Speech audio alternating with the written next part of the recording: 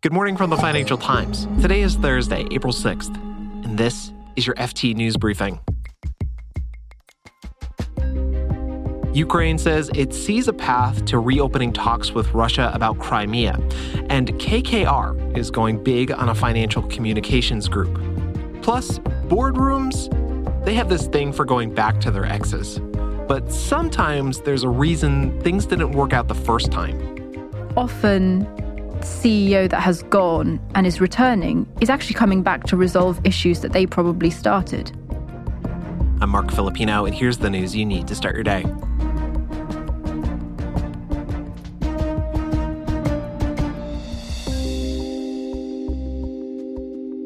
The U.S. has been threatening to ban TikTok for a while now. There are national security concerns over the social media app, suspicions that its Beijing-based parent company ByteDance uses TikTok to spy on Americans. These U.S.-China tensions haven't scared brands, though. In fact, digital advertising on TikTok grew by 11% in March. Analytics group Sensor Tower found that companies like Pepsi, Amazon, and Apple were some of the biggest spenders on TikTok last month. But not every company is comfortable taking the risk. Some are moving ad spending to other platforms like Meta and Google, just in case the U.S. does actually ban TikTok.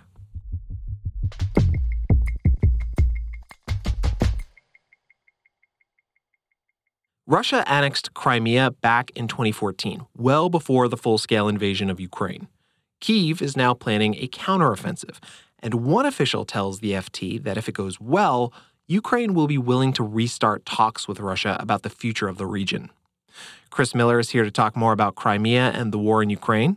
Hi, Chris. Hey.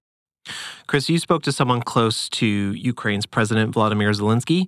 His name is Andrei Sabiha, and he's the deputy head of Zelensky's office.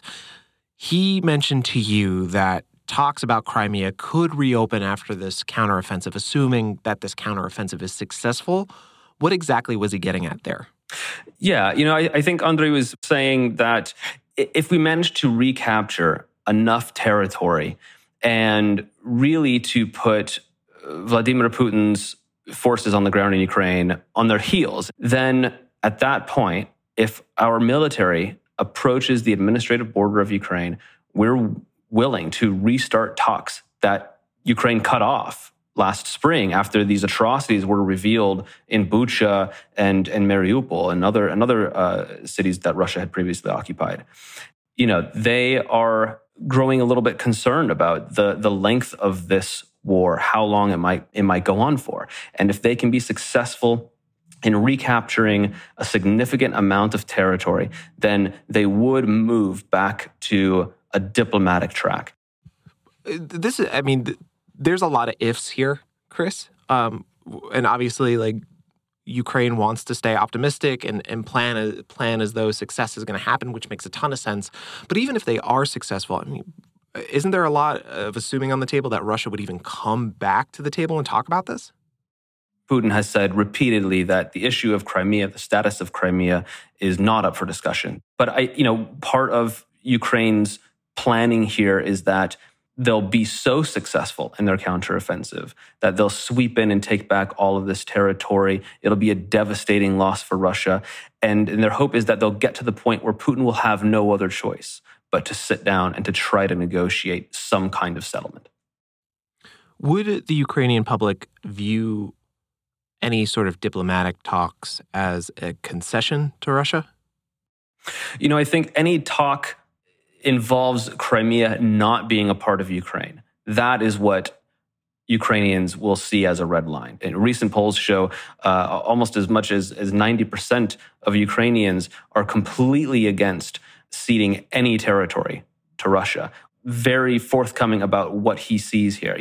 This is not a negotiation that he's going to go into where he is willing, I think, to negotiate Crimea away from Ukraine.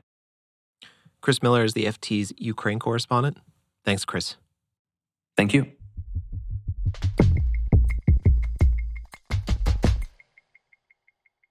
KKR is buying a large stake in the financial communications group FGS Global. Sources tell the FT that the deal could be announced as soon as next week, and it would value FGS at around $1.5 billion. FGS is backed by the British media and advertising group WPP. This is just the latest example of a big buyout group making its way into a communications sector that focuses on strategy and crisis advice. KKR, FGS, and WPP all declined to comment for this story.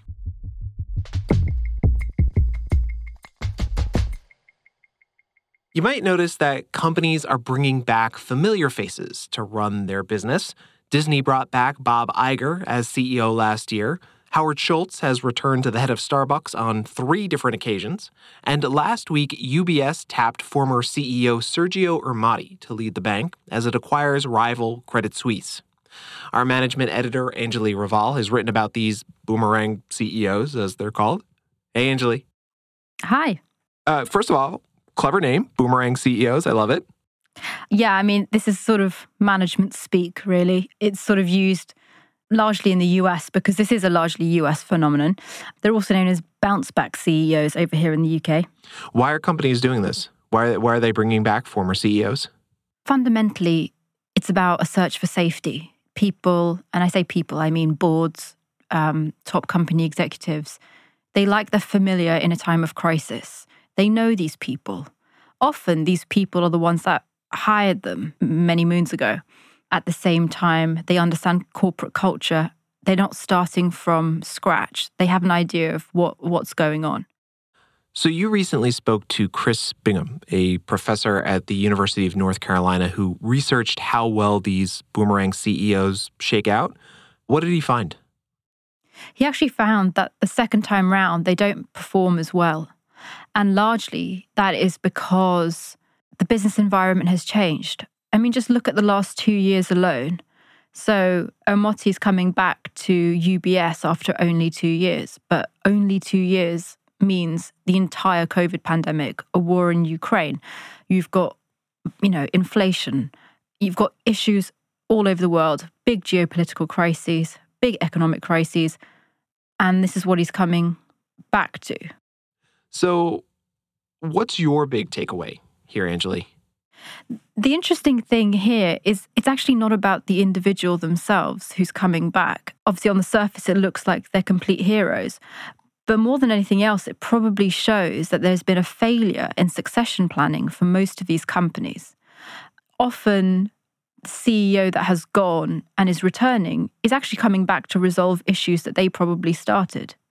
And so it shows that not only have these particular CEOs not done their job in terms of finding appropriate successors, but the boards are then not holding the outgoing CEO to account and trying to plan for the future.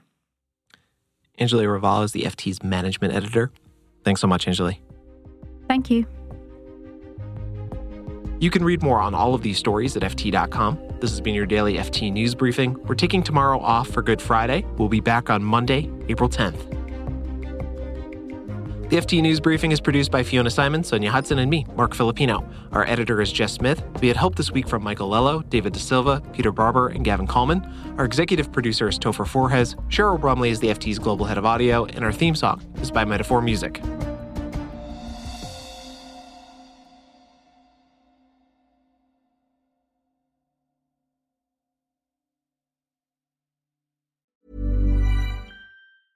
Hi, this is Matt and Sean from Two Black Guys with Good Credit.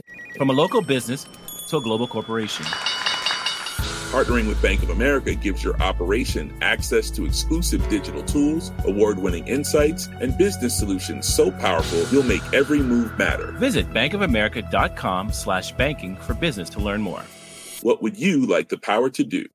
Bank of America, N.A., copyright 2024.